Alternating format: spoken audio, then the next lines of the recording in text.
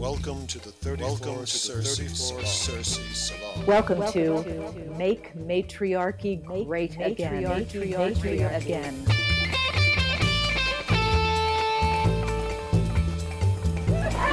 possible d'interagir tout au long de ce cours. Ich habe eine Preismarke in meiner Unterhose.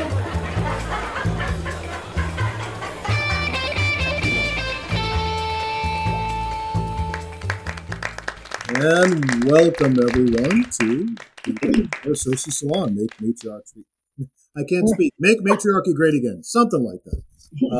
This is Sean Malanukum, and I am here with John Sam Alden and we have our third band member is here sitting in with us. Vicky Noble today. It's Vicky Noble. Hey, Vicky. Hey, nice to be here. All right, let's give it a little applause. absolutely. So, what are we gonna chew it up about today, Vicky? What are we gonna talk about? We're going to talk about Maria Gimbutas, my heroine. All right. Nice. She deserves that too. She does. She was pretty darn amazing. Yeah, that's for sure. Yeah, give us an intro or overview about Maria, and then we'll just start talking about her. Okay, well, this is her centennial year, so it's a really great time to be sort of resurrecting her reputation. Maria was one of the great minds of the 20th century. She was born in 1921, and she was born to two doctors. Her parents were doctors in Vilnius, the capital, the intellectual center of Lithuania. It's often called the Paris of Eastern Europe. Nice. People don't always know about how really intellectually interesting some of the Eastern European countries are, and the scholars and researchers from those countries have really in-depth kind of approach to what they're doing. And Maria came out of that setting. She emigrated to the U.S. in 1949. There's a story behind that, because the Russians invaded Lithuania, and she had to leave. She had to flee.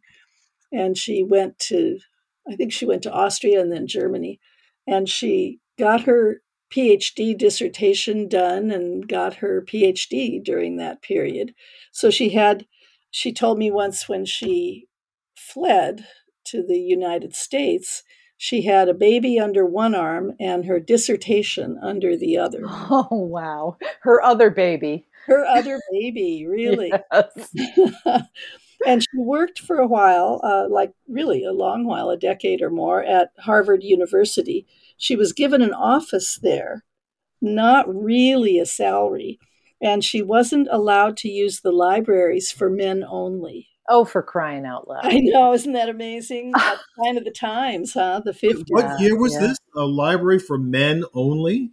Oh, yes, on the Harvard campus. Are you kidding? All the schools, all the Ivy League schools, that would have been true. Oh, I know. As a proud son of one of those schools, yeah, I know they didn't have ladies there till the 1970s at my alma mater.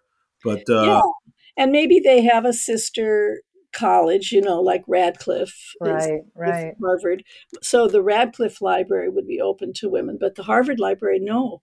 I find that I knew that schools maybe weren't co-ed at that point, quote unquote, but I just didn't realize they wouldn't allow women in the library. There's something really symbolic. And especially a professor who was teaching, Right, yes, for crying out loud. She needs access to those resources. Yeah.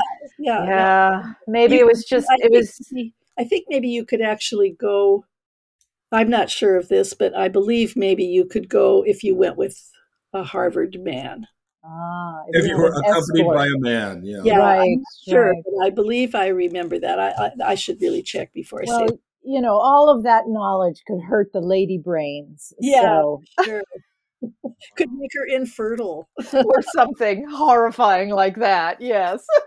Nevertheless, Maria Gimbutas was made a Peabody Fellow right in the middle of her period of time at Harvard in 1955, Fantastic. which is, an astonishing award. In 1963, she left her husband and moved with her daughters to Southern California, and she started her work at UCLA, where she taught almost up until her death. I think she was retired professor emeritus the last few years of her life. And she taught European archaeology, and eventually she developed a whole interdisciplinary department called archaeomythology, which is what we remember her for. Right. Archaeomythology, there's an archaeomythology institute that Joan Marler runs. Joan was Maria's right-hand woman by the time I met her, and she was editing. She edited the Language of the Goddess. She was doing everything, and that's how I got to know Maria and got to spend time with her. Was that Joan and I would go down and visit her in her Topanga house. Nice. Oh, when was that, Vicki? Well, I met Maria in 1988 at a conference in San Francisco at CIIS, and she had a recurrence of the lymphoma that she had gone into remission earlier in her life. And I invited her to come to my school in Berkeley because I had a whole bunch of women coming every week doing classes, and we were developing our healing abilities. And I told her that we would do a healing for her. So she came. She was always very open to all that kind of thing. Nice. She came over to Berkeley, and we made a circle, and we chanted and put our hands on her, and it was just beautiful. In fact, when we were done, she sat up, and I just so wish I could translate her beautiful Lithuanian accent. She said, "Now I can die because now I have met the goddess." Oh, wow. Wow. And so, she was already very important to me when I met her because we had her first book, The Gods and Goddesses of Old Europe, which then was revised title Goddesses and Gods of Old Europe. The second was printed because that was more appropriate given the statistical difference between the amount of female iconography and male iconography, which was almost none. So anyway, I was thrilled to meet her. It was a very important time in my life, and we did 3 different healing rituals for her over the next few years. When I had my school from 1987 to 1991. And so during that period, she came a couple more times. We even filmed one of those events. Oh, wow. But her genius was her ability to synthesize. She had so many different areas of in-depth knowledge, and it allowed her to see what the specialists in Western mainstream archaeology were not able to do then and have not been willing to do since. I talked recently in one of our podcasts about the war against the goddess, the relentless war that has been perpetrated against Gimbutas and her work for decades. She said to me at one point that she thought it would take at least 30 years for her work to be integrated into the mainstream. And it's been she died in 94, so it's almost 30 years. And now, of course, the work that she did is, I wouldn't say it's being honored yet, but it's being confirmed. It has been confirmed by recent DNA evidence that is non-debatable. Can we talk a little bit about that? Because I mentioned to you that I've listened to a few podcasts on archaeogenetics, the study of ancient DNA, and Maria Gimbutas has come up and more than once with both archaeologists and geneticists, but mainly with archaeologists. And the sense that I got is kind of like what you're saying, where they are acknowledging her, but kind of dismissing parts. And so, what I want to ask you is, I'll give you an example of what one of them said. One of them said that Maria Gimbutas was, yeah, she had some things right, but she put an overemphasis on large migration. She put an overemphasis on these movements of people. But she got a few things right. So maybe for the listeners, can you kind of give her what it was that was so revolutionary or that groundbreaking about what she was studying about this older culture, the Indo-Europeans and the previous matriarchal women? What was that about? And then what is it that they're finding now that confirms a lot of it? Well, she spent, first of all, we should say that she had already lived a completely productive and renowned life as an archaeologist of the Bronze Age. The Bronze Age is when there were weapons, and that happens around 3500 BCE and goes until about 1200 BCE. And then after that, we have the Iron Age, just for people to keep a historical chronology. So she was already internationally known for her books on that work from that period. When she moved to California and began to do her own digs in Greece and Macedonia, she began to find and document the earlier strata, what we call the Neolithic period, the period of agriculture, and not just agriculture, but what agriculture brings about, which is settled communities that last over many years or many decades, and in some cases, even thousands of years. So she documented all of that archaeology from what she named Old Europe, which is mainly the cultures that grew up along the Danube River. So it involves a lot of Eastern Europe, a little bit of Central Europe, and I'll get into that a little bit more later. But basically, she put the goddess civilization on the map, because what she saw in the different levels, the earlier and then the Bronze Age, she saw a very extreme difference in lifestyle and values, and she documented what she was seeing, and she interpreted what she was seeing in the artwork and female figurines and the incredible, really beautiful pottery and the weaving and all the different ways that people were expressing themselves. And of course, this was because, this interpretation was, of course, based on the body of work that she had been lauded for before this time. Absolutely. All of her work on the later age and all of the artifacts of the later age, and we've talked about this before. You mentioned like the patterns in the weaving and the pottery and all of this sort of thing that had this coherence of symbols to it. Yeah. And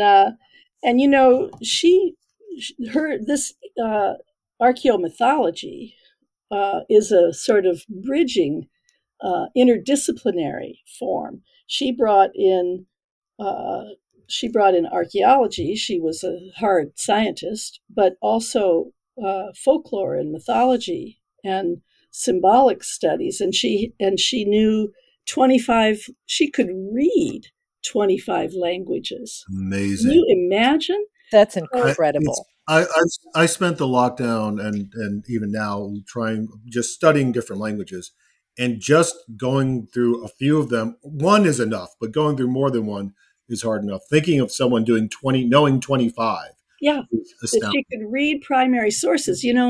Certainly, I don't know about Britain. Maybe Cambridge is different, but It probably is, but in America, we know that people are not are not versed in a lot of different languages. Right. People in Yeah. America only know one language, English, period. But Before we move on to that, I just want to underscore a point that Dawn was saying and just ask you about it is, again, it seems like, so when she was studying the Bronze Age men of war, she was being lauded. I think this was what Dawn was alluding to. And then as she begins to move into this discipline, looking at this earlier time, which as you'll start talking about, will be much more female centric. That's when she became more suspect in academic eyes. Am I putting it right? Well, yeah, it's not an accident. Her work provided an incredible grounding and a foundation, a scientific foundation for feminist research. I don't know if in those days she would have called herself a feminist. I mean, most people didn't in the 1960s, and that's when she was starting this work. But the work itself provides a feminist lens. And so it was so exciting to young feminist scholars when we discovered her. And the reason we discovered her is that Harper San Francisco at that time was run by a man called Clayton Carlson, and the managing editor was John Loudon. And both of them were very interested and intrigued by avant-garde or cutting-edge new kinds of approaches from authors. So they would come and get us. That's how Mother Peace happened for me. We made the Mother Peace cards ourselves, me and Karen Vogel. They came out in 1981, and within a month or two, I heard from John Loudon at Harper San Francisco that someone in his office had seen a poster saying that I was working on a book to go with the cards, and did I want them to publish it. Could you just tell the listeners a little bit about what Mother Peace is, just so they have that? Most will know, but just so they can. Sure. The Mother Peace cards, the Mother Peace tarot cards, are a kind of breakthrough deck of tarot that Karen Vogel and I did in the late 1970s. We were researching for what we thought would be a big, important book.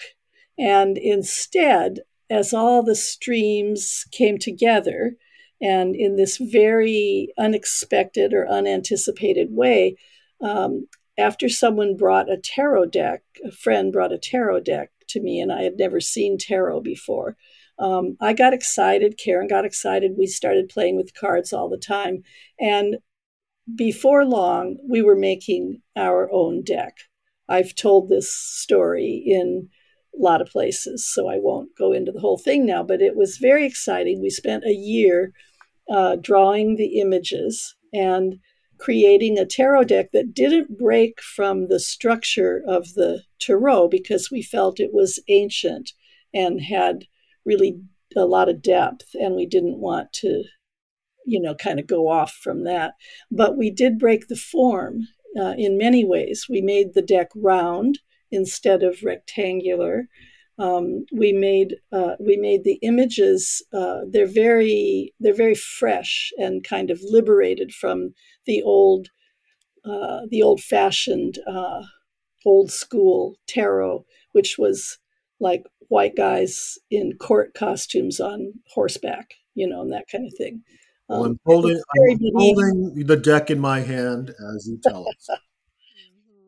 Oh, that's nice. Well, more than half of the images are women of color. We decided to make a deck that would redress the problem of exclusion of the female and the feminine from the tarot decks. And so we did that. It was a year of intense research and dreaming and not painting, but drawing the images. And then later Karen painted them.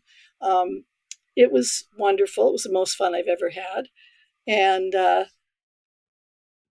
by the end, we had put all of our research. We had been going to the Berkeley Library. We used to be able to go, I don't know, young people won't even know you can do this, but we used to get into the stacks. We used to be able to go from maybe you'd look up one book in a card catalog, and then when you got back into the stacks, into the shelves of books, you would find 10 other books Right. that were Yeah. useful in that subject matter. And we went to the Berkeley Library often because that's where we lived, and we went over to the Stanford Art Library a lot. Oh, And nice. we were investigating the ancient goddess and the artwork and the artifacts and what the mythologers said about it, and what it was such an exciting time. And absolutely, that was the 70s. And then pretty soon we got we actually had an agent for a while, and a feminist agent on the West Coast, and she kind of agented everybody's books and projects. And I have to write that down. A feminist agent. Dawn, I think we have our new TV show. that would be good. I love it. I love feminist agent. Who actually eventually got tapped by the guru Muktananda, touched her, the back of her neck, and gave her a Kundalini experience, and she left everything and went to India. Oh, wow. But anyway, this was before that, and she was very interested. She was a friend, and she was very interested to take our project to New York, so she did. And there were 3 different major publishing houses in New York that showed a certain amount of interest. One of them was Macmillan, and they wrote to me and said, this was for the book. Well, no, it was both. I had sent some chapters. So they said, well, we like the deck very much, and we like your writing, but what are you talking about? Because I was writing in the form of the old tarot decks and tarot books, Right. and they were in this very abstruse language. And so that was funny. That was our first one. And then, gosh, I can't remember who else was in between, but then Doubleday said they would publish the book if we would go with US Games to do the cards. We said, great.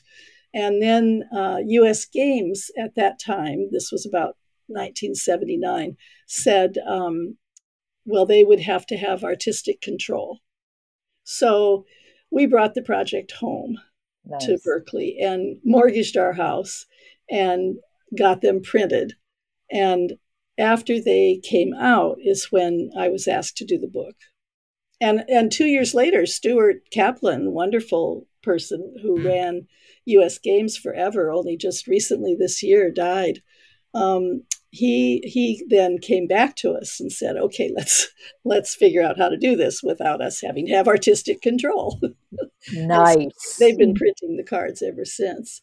Nice. And distributing them, around the world. I think it's way more than 300,000 decks out there now. Oh, wow. That's fantastic. So anyway, why did we go there? Because, we're just talking about your relationship when you met Maria around that time and what you had been working on. Yeah, it was, so her books were coming out. Oh, I know. I started all that because the way that her books came into print, the Goddess books, was also because of John Loudon at Harper, San Francisco.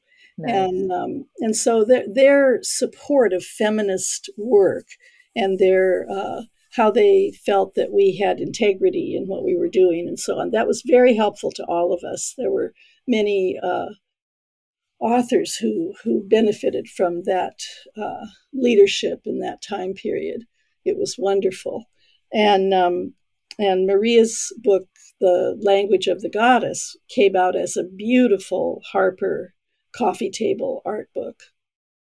In about 89, I think. You said 89? I think it was 89. I'd have to look it up to be sure, but I believe that's right. And she had already done the Goddesses and Gods of Old Europe. But The Language of the Goddess was on a whole new level. It's where she really broke down the symbolism and worked with semiotics in a way that she was very gifted at. And that's what the mainstream is upset with her about. They feel like she took license, and and made interpretations. But, she was great at that. She was reading the old script, and the script was written on the bodies of these female figurines. And there were more than 100,000 female figurines dug up from the sites in old Europe. So it's terribly important. And nowadays, I talked about this at length in the War Against the Goddess podcast, that they're now actually so postmodern in the way that the younger archaeologists are coming to all of this. And they actually say that they don't know if those figures are female. That's just an assumption, that actually they could be neutral. They could be sexless. Just because they have breasts doesn't mean they're female, and that we're hung up on gender. Oh gosh, I mean that's a whole other. I mean that's probably for a whole other discussion. But what would Gimbutas, in terms of finding what you had mentioned, the disparity? Let's just stick with that. These are female figurines. What was the disparity you said in terms of goddess figurines versus god figurines? Like what was the? About 100,000 to, 100. I mean, it was like so close enough.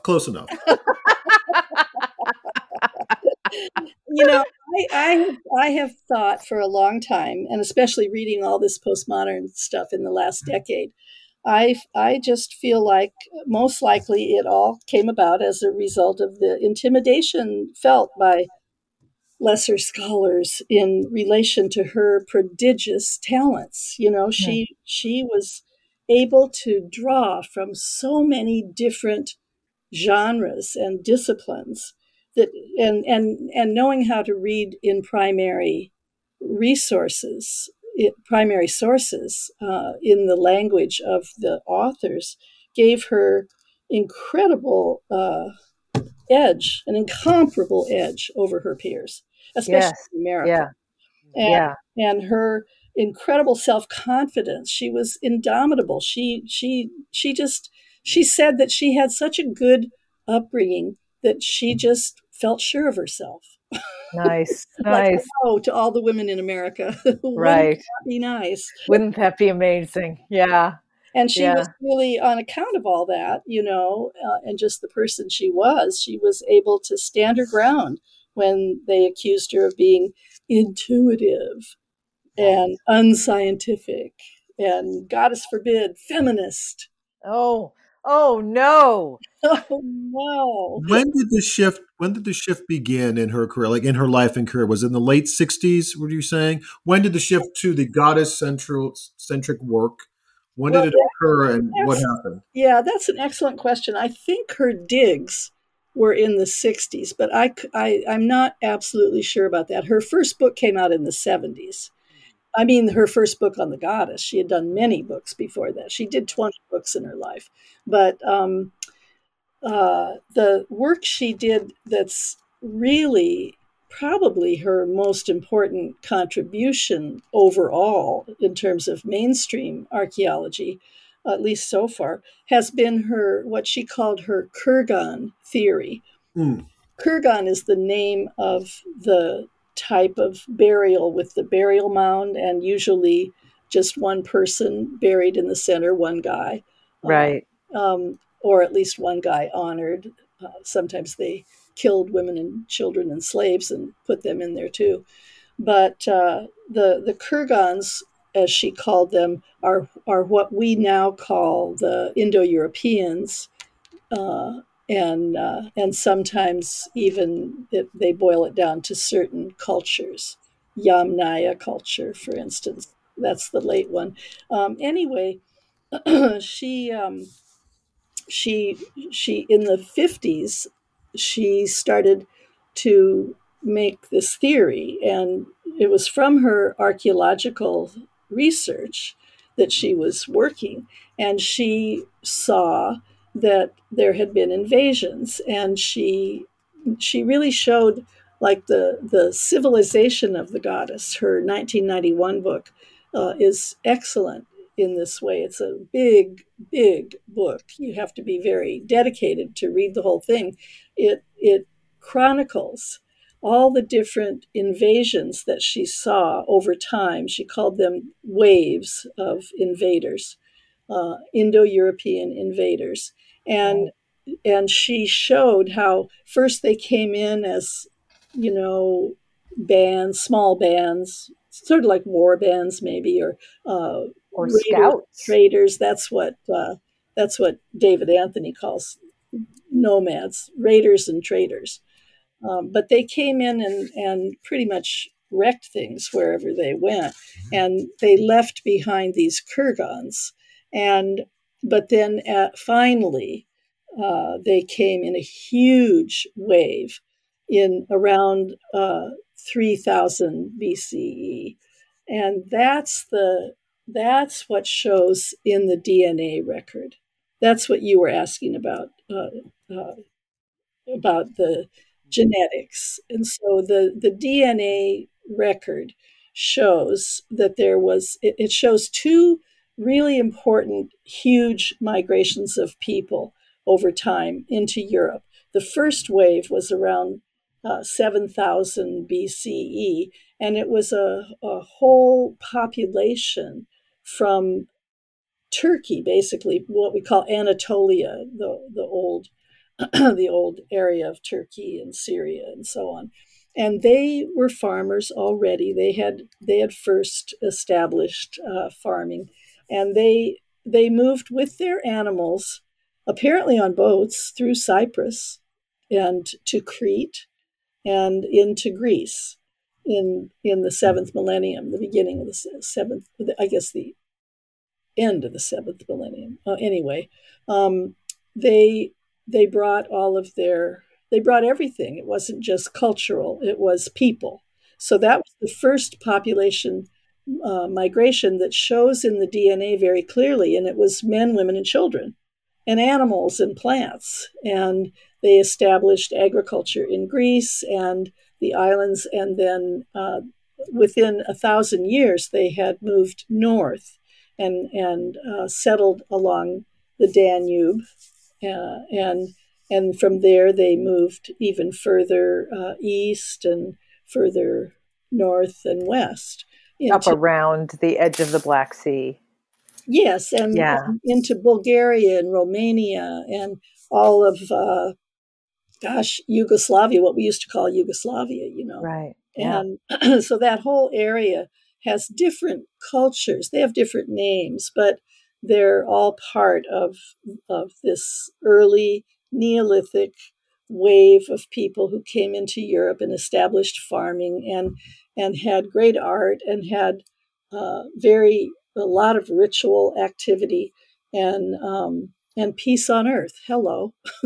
Right. We're so obsessed. Right. And no weapons. No weapons. Yeah. No weapons, exactly. And no fortifications and no apparent class stratification. They were egalitarian, they were female centered, they were in harmony with nature. When people start moaning about agriculture being the problem, that 10,000 years ago when agriculture happened, it became private property, that's just not true. That never happened until the patriarchal invasions. For a long, long time, thousands of years, agriculture was done productively and sustainably and in relation to nature in a ritualized, sacred way.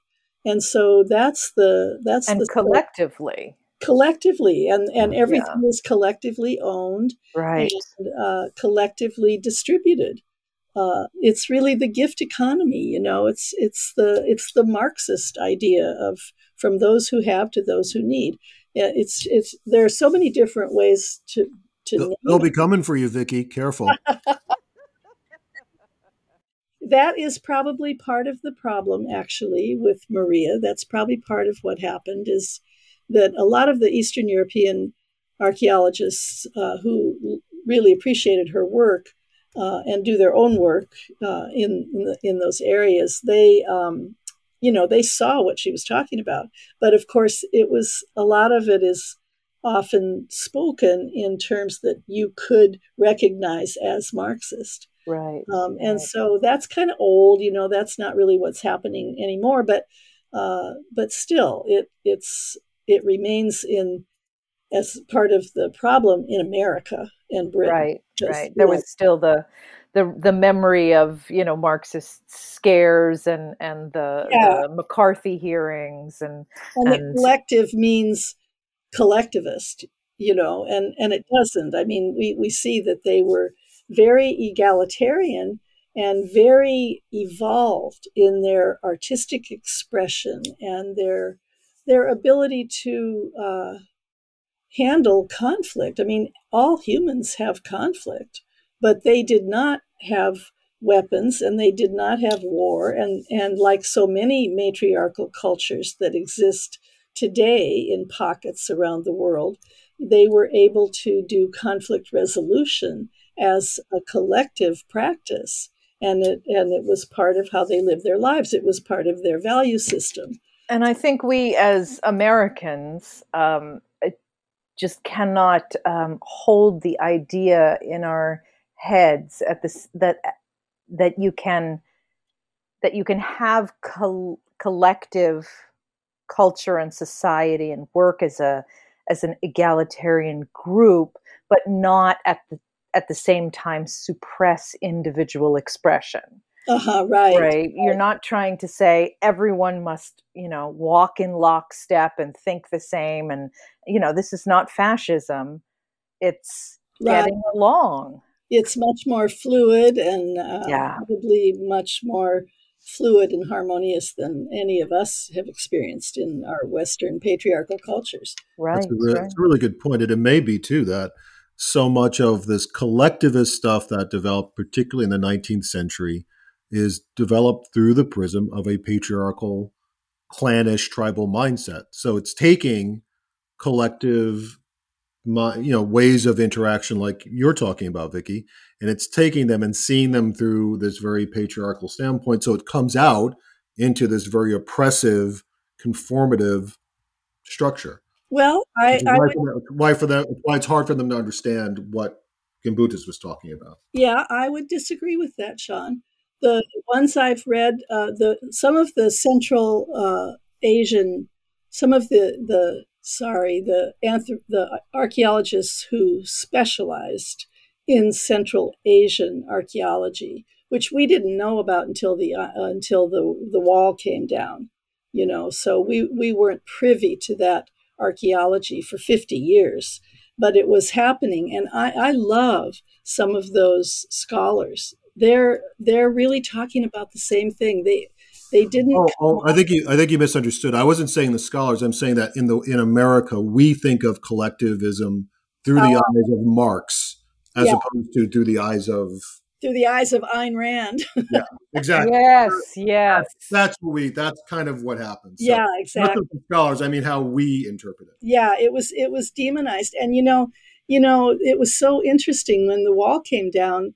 The archaeology and anthropology from a huge swath of Eurasia, all of Central Asia, all the way to China, became open and started to be translated into English. And it became available to scholars in this country and scholars reading in English.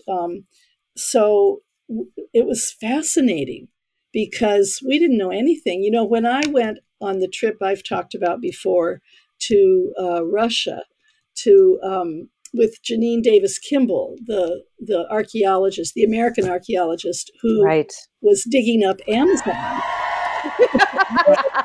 I met Janine and I thought she was wonderful. It was one of the best experiences I had to meet and have her talk at a festival that I had. So that's why I wanted to give a shout out. She was so absolutely inspiring.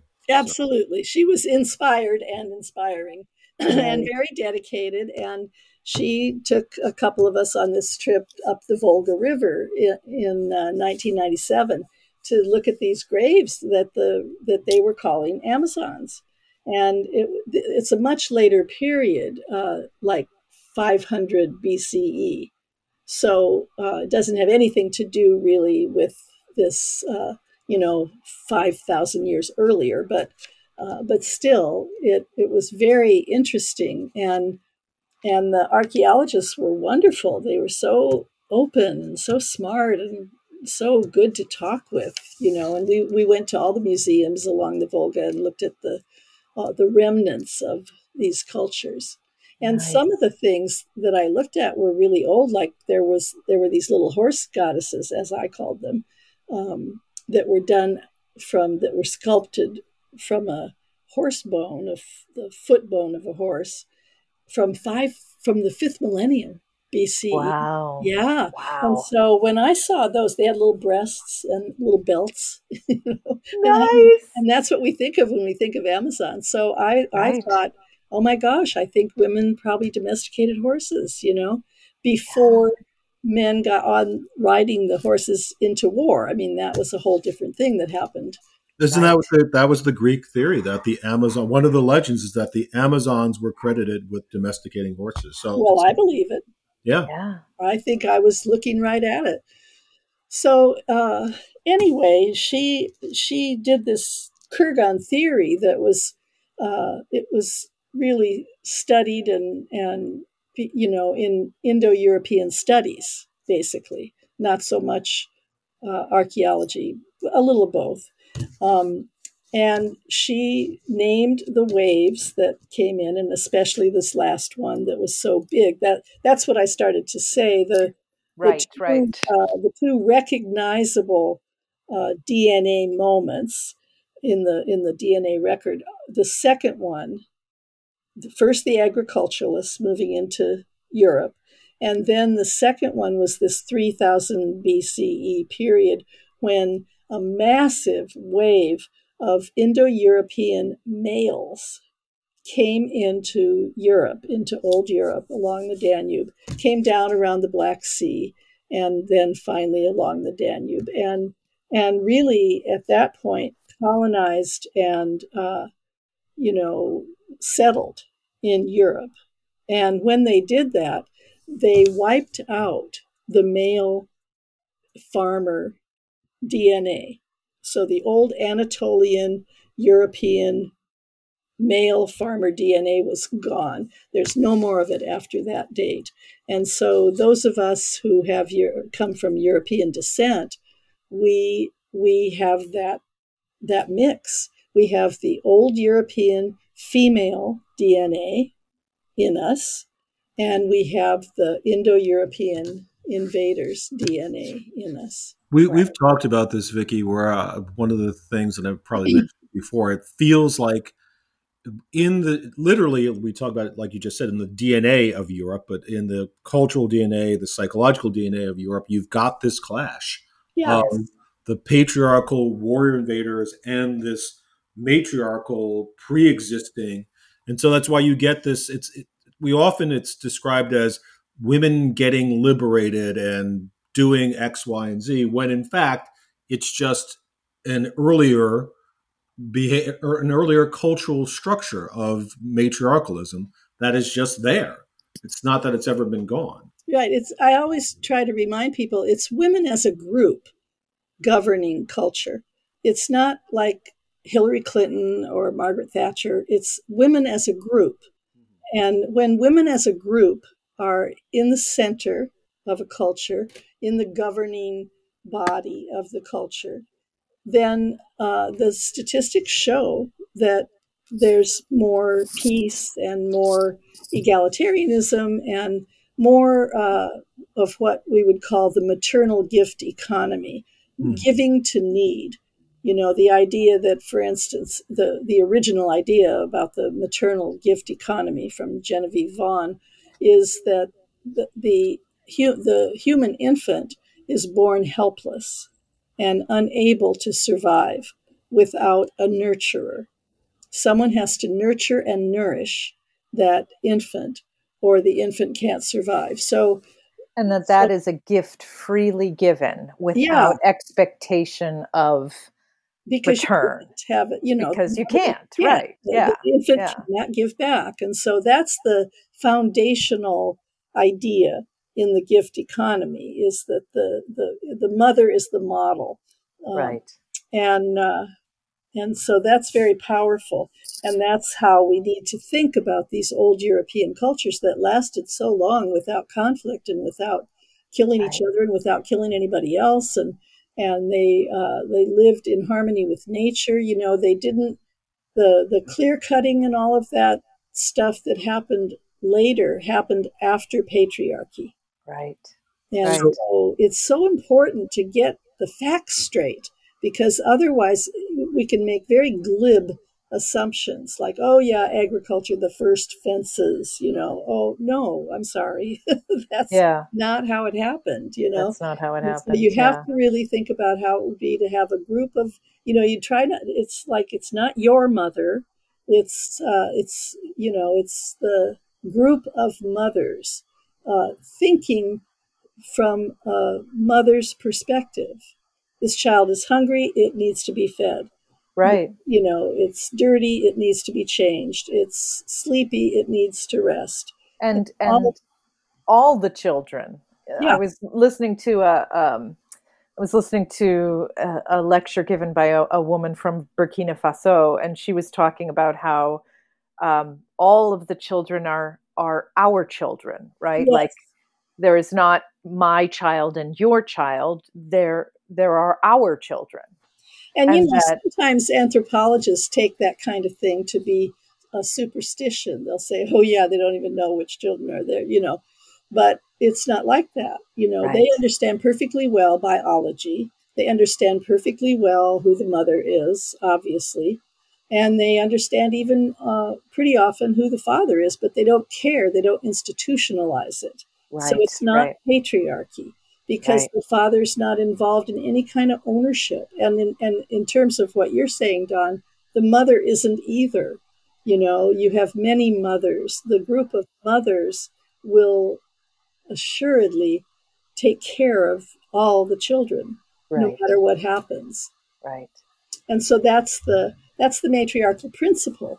And it's so repellent to people in Western culture, because they've been, you know, on the one hand, they've been educated to believe that matriarchy is just going to be the flip side of patriarchy. Right. And it's going to be women oppressing men.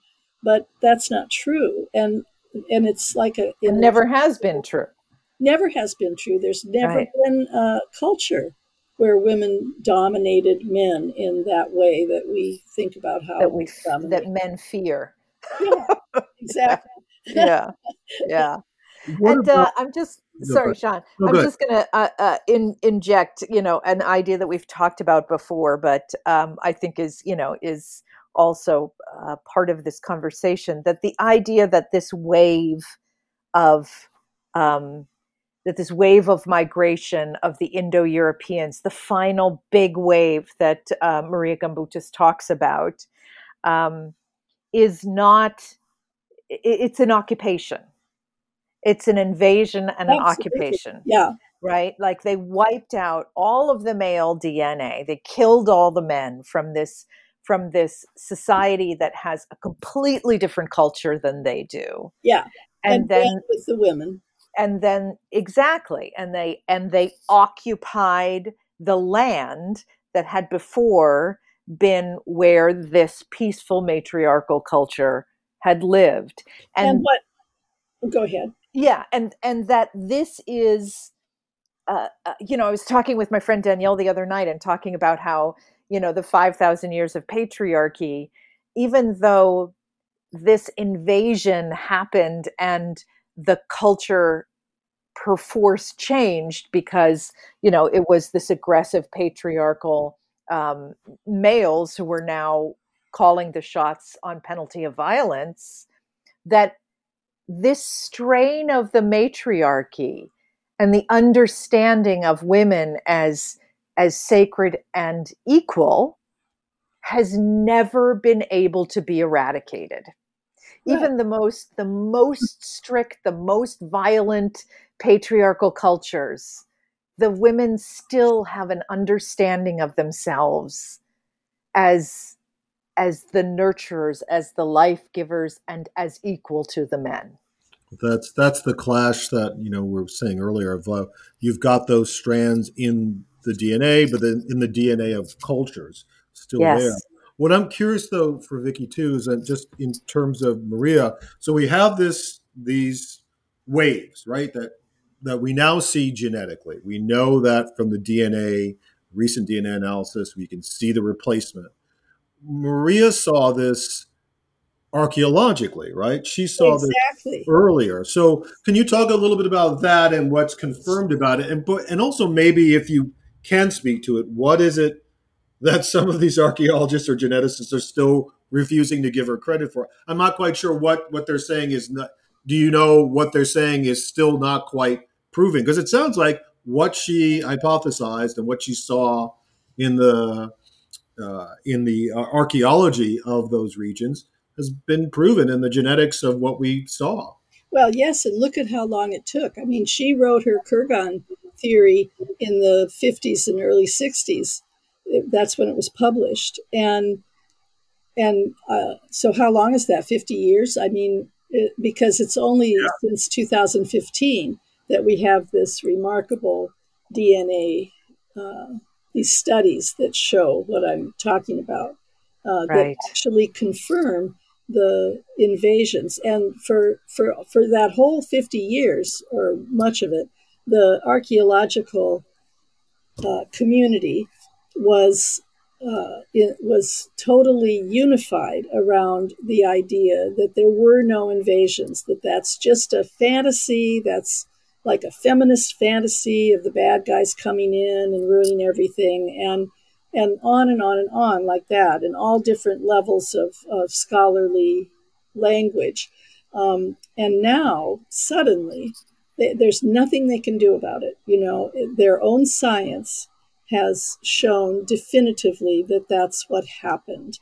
So Colin Renfrew, who was once a student of Maria's and a friend, became her enemy during her later lifetime and went against her in all kinds of ways, academically and, in public and so on, as so many of the archaeologists have done.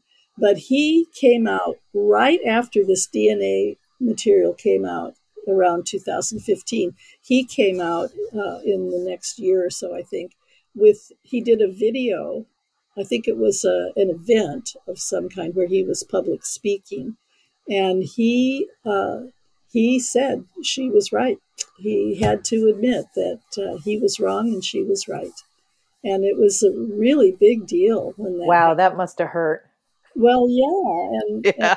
Well, although credit to him, because I still hear some scholars, it's interesting, like Dawn, like you and I laugh about the stuff I've read and you've seen as well, where they say, well, yeah, it looks like an invasion, but it may just be that they preferred these guys because they were so good looking. Yeah, right. Well, that wasn't. Those weren't really mainstream archaeologists. Yeah, I know. It's hilarious though. But there are some mainstream ones who do say, well, yeah, but still, even with the DNA's there, but do we really make? Well, they use words like, she was imaginative and intuitive, and yes, she was all those things, but boy, she had a big brain. She was one of the smartest people I've ever met, and I believe one of the really great minds of the 20th century. Yeah. And that intuitive understanding of things let's talk Einstein. Yeah, exactly. What I was going to say. Einstein, perfect. Yeah, is what allowed her. Yeah, that intuitive understanding is what allowed her to make those leaps of logic and understanding that we are only just catching up to 50 years later. Yeah, because the intuition, the way the right brain works, is kind of associative. It puts things together. It synthesizes. It's not linear. It's more like it could come out of a dream, and it could come out of something you saw in a museum that day, and then and it all comes together. And intuition is by definition nonlinear. You know something, you can't really explain the linear process that got you there because it actually wasn't linear. It was an epiphany. Right. A eureka moment, exactly. Yeah, exactly. And one thing I'd like to do, just because I know we'll run out of time before I get through all this material in front of me, I'd like to be sure that people know about two events coming up. I mean, the one event, the ASWIM conference, the symposium on Maria Gimbutas and her centennial, is actually happening. Let me look at my calendar. It's this week. It's the 16th, 17th, and 18th. And it's a virtual symposium, so anyone can sign up from anywhere and be part of it. And it's very exciting. So many scholars and activists and just really good thinkers and people who have been influenced by Maria Gimbutas are presenting papers and on panels and so on. We may have to clip you out this out so we can put it up, because by the time this comes up, people may miss it. So Dawn, maybe we'll figure a way to cut it out and promote that so people will know. That'd be great, because one of the things they're doing, ASWIM is an acronym for the Association for the Study of Women and Mythology. And they do really bang up conferences every 2 years, usually in person, but now, of course, not because of the COVID problem. This symposium, you can go to their website. Let me give you that. Oh, do I have it? Gosh. I think it's just, I think if you just write the Association for the Study of Women and Mythology, it'll get you there. Okay, so great. You can get in that way. And I want people to know about it, because if you register and pay, then all the panels and events are recorded, and they're going to be up on the website at ASWIM for a year. So it's not necessary to be able to be there this week, because I know it's way too short notice. Yeah, but it is possible to see and hear everything that goes on if you register, and hopefully maybe that can even be done after the fact. I don't know. The other important thing. Oh, and I just want to say I'm moderating a panel on Saturday of a lot of old friends of Maria. One of them is Mary Mackey. I've just reread the novels she wrote.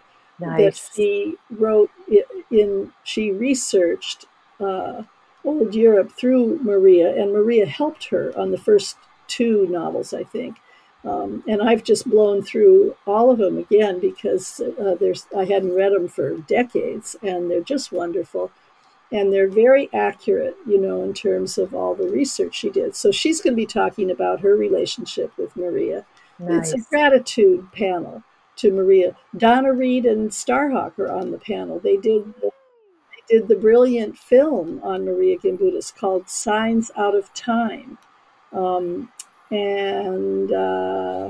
I think Star Goody. There's a lot of really good people. I don't have it in front of me. I'm sorry. I'm failing, but please. Oh, no way. No worries. What our next Saturday might look like. So. The other thing that seems really important and is happening this year is, and I was maybe we'll do this on a second podcast if we don't get to it today. I wanted to read some things from the Opus Archives and Research Center in Santa Barbara. It's the part of the Pacifica Institute or University. And that's where all of Maria's archives are, and also lots of other interesting people. Joseph Campbell. I'm trying to think of another. What's the name of the institute again? Sorry, Pacifica? The name of it, well, it's at Pacifica Graduate Institute, but it's called the Opus Archives and Research Center. And it's just exactly that, www.opusarchives.org. And they have made just a beautiful slideshow presentation that you can access for free by going on that site. Oh, wonderful. Buddhist Archaeology of a Goddess. Oh, wonderful. Yeah. And so I have some notes from that, and I did want to share some pieces from it, but it's not it's you can go there yourself and see what they've done. It's lovely. And they're doing a free webinar August 17th about Maria and her work. So there's really a lot happening to celebrate her, and I'm Great. so glad about that because we're just the war against the goddess. They're not going to win. No, Yeah. no, they are not. They're gonna keep fighting, but yeah.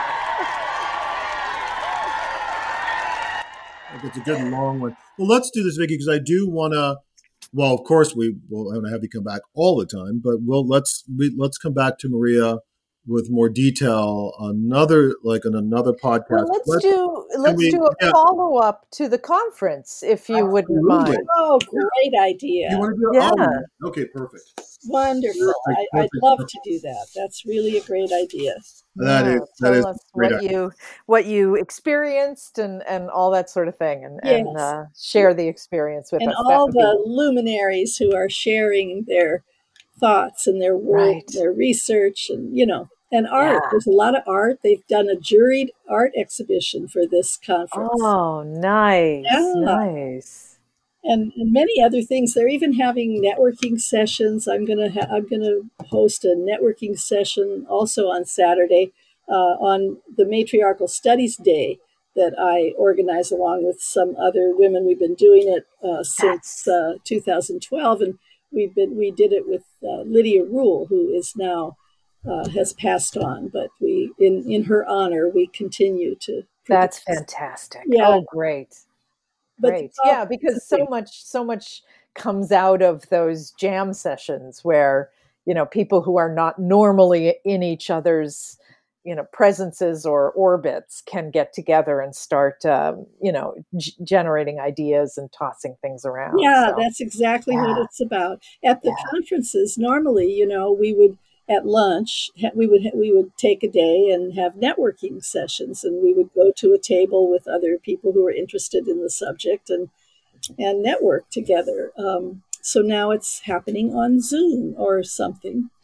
some sort of video conferencing software. Yeah. Yes, yeah. A little intimidating. They're wonderful. They're giving tech meetings for us, for those Good. who don't have a clue. So that we can figure out how to do these things, how to moderate and how to give papers and all that. Yeah, well, we all eventually figured out the internet, so I'm sure we can all eventually figure out video conferencing as well. Yeah, it's pretty sci-fi, but okay. I'm on board. Well, let's do this. Let's just maybe do our one more thing, Vicki, of what you'd like to leave the listener with, because we are definitely going to explore this more. We have a lot more with the War Against the Goddess that we have to explore too, and then we'll do the follow-up next week. But what would be your, if this rings, there you go, finally, one more thing you would want to leave the listeners with about Maria Gimbutas? Well, I guess another thing that I believe is her very important legacy that is underrated is that she very early on, at the same time she was working out her Kurgan theory, she actually pinpointed the Indo-European homeland. And this is a subject, it's sort of obscure to most of us, but for 100 years, the Indo-Europeanists and the archaeologists have been, really debating, madly debating where the homeland of the Indo-Europeans was. I think Colin Renfrew thought it might be Europe. Some of them thought it was in the Caucasus. Some of them thought it was north of the, but she pinpointed it. And another woman that I love as a researcher, her name is, I just blanked. Give me a minute. Can you edit this out, I hope? Well, I'll just jump in and say one of the reasons that this is important is because for at least the end of the 19th through the early 20th century, this homeland became a football for nationalists and supremacists of all sorts in terms of where these Indo-Europeans came from, and including the Nazis. So it was this kind of like notion of the powerful, once again, we always talk about, Dawn, wheeled wagon warrior men Right. coming through. Well, where are they from? They're from here, or they're from there. Yes, the Aryans. Yes, Yes. Well, the name I'm looking for is Elizabeth Whalen Barber. She's the world textile expert. Nice. When the mummies were found in China, and Western archaeologists were allowed in to start studying them, she was one of the experts called in because the mummies, as I hope people know by now, were Caucasian, and they came from around the Black Sea, and they ended up in basically in Tibet or in China, what we now call China, and this was in the late Bronze Age that they show up there. So they migrated for a very, very long distance. And they're buried in a place in the desert and the oasis camps where the salt and the sand preserved their skin and their hair, preserved all the organic materials. So what they were wearing, they're very finely woven clothes that were very similar to, if not exactly like, tartan plaids from Scotland. Oh, wow. It's just an amazing topic in itself. We could do a whole podcast sometime. But anyway, Elizabeth Barber was called in to look at the weaving and figure things out. And she nailed it on the Indo-European homeland because these were Indo-European mummies. They were... She did it through the weaving tools, the looms, the loom weights, the types of tools that go with the weaving, and the particular wool twill that the mummies were wearing, she could track to the place where they originated, which was in this case, I think, in the Caucasus, next to the Black Sea. Fascinating. And they went. She showed very clearly that they went out in two directions, east and west. And the mummies in China are the ones that went east, and the Cretans and other, especially I remember Crete, Troy, Crete. A lot of the places I talked about in the Double Goddess book are sites where the weaving was transmitted to the West. Now, Vicki, were these, when you say that they're Indo-European, so they are related to ancestors of what we talked about, the wheeled wagon invaders, or are they the offspring of the mixture of the wheeled wagon invaders and the earlier Anatolians? Or who are they tied to? I don't think they were invaders. But I mean, are they related to that same? I don't know. Okay. No, they haven't. I don't know that they've. I should ask Victor Mayer. I'll try to figure this out. So, I'm just curious.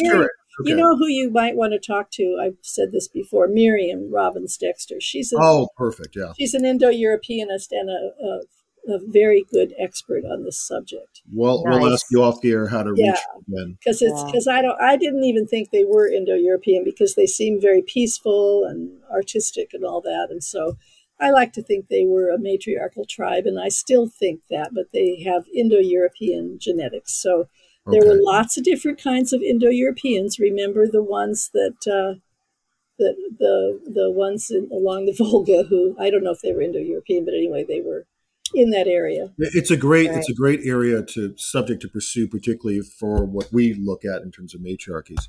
And a lot of people are now.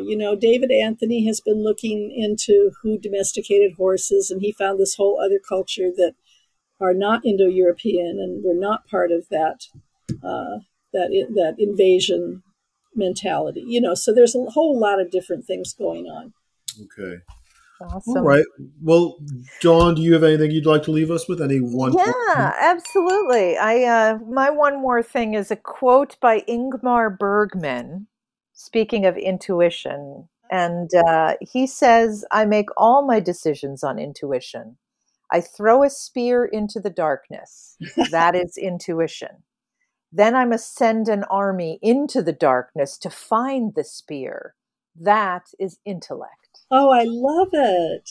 You know, Yeah. that's exactly, yeah, wonderful. So intuition makes that connection with lightning speed.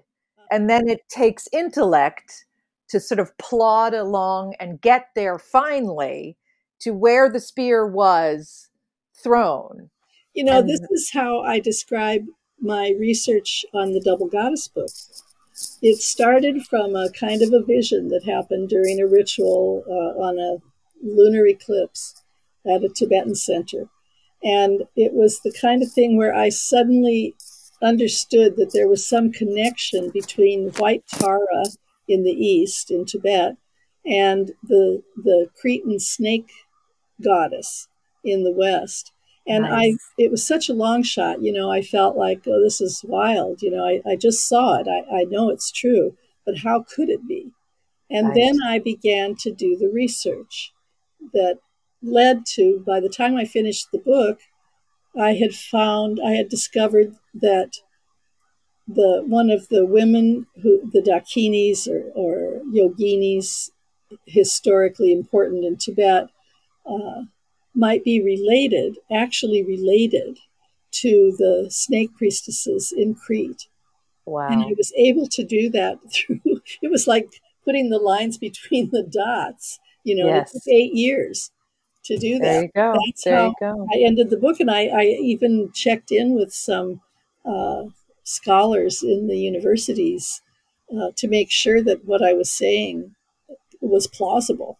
Right. Right. And they said yes. There you go. So that intuition that is so, you know, scorned and looked down upon in Maria Gimbutas's work, Yeah. you know, is celebrated when it happens to other people, other luminaries, other particularly male luminaries. Yeah. Einstein. So- I wonder why that is. Dawn. Why could Wonder that possibly be? It's the mystery. Well, thank you both as always, Vicky. We love chatting. It's just Yes, I love it too. You guys pull it out of me. Oh, wonderful. And let's definitely make a plan off air for talking to you when you come back from the conference. And, Okay, that sounds great. Yeah, we'd love to hear about it. Well, thank you, everyone, for listening. This has been the 34 Circe Salon, Make Matriarchy Great Again. We've been talking with Vicky Noble about Maria Gimbutas. Thank you for listening, Dawn, Sam Alden. Thank you for being here, and thank you, everyone, for joining us. Thank you, Sean. Thanks, Don. Thank you. Take care, everyone, and blessed be. Blessed be.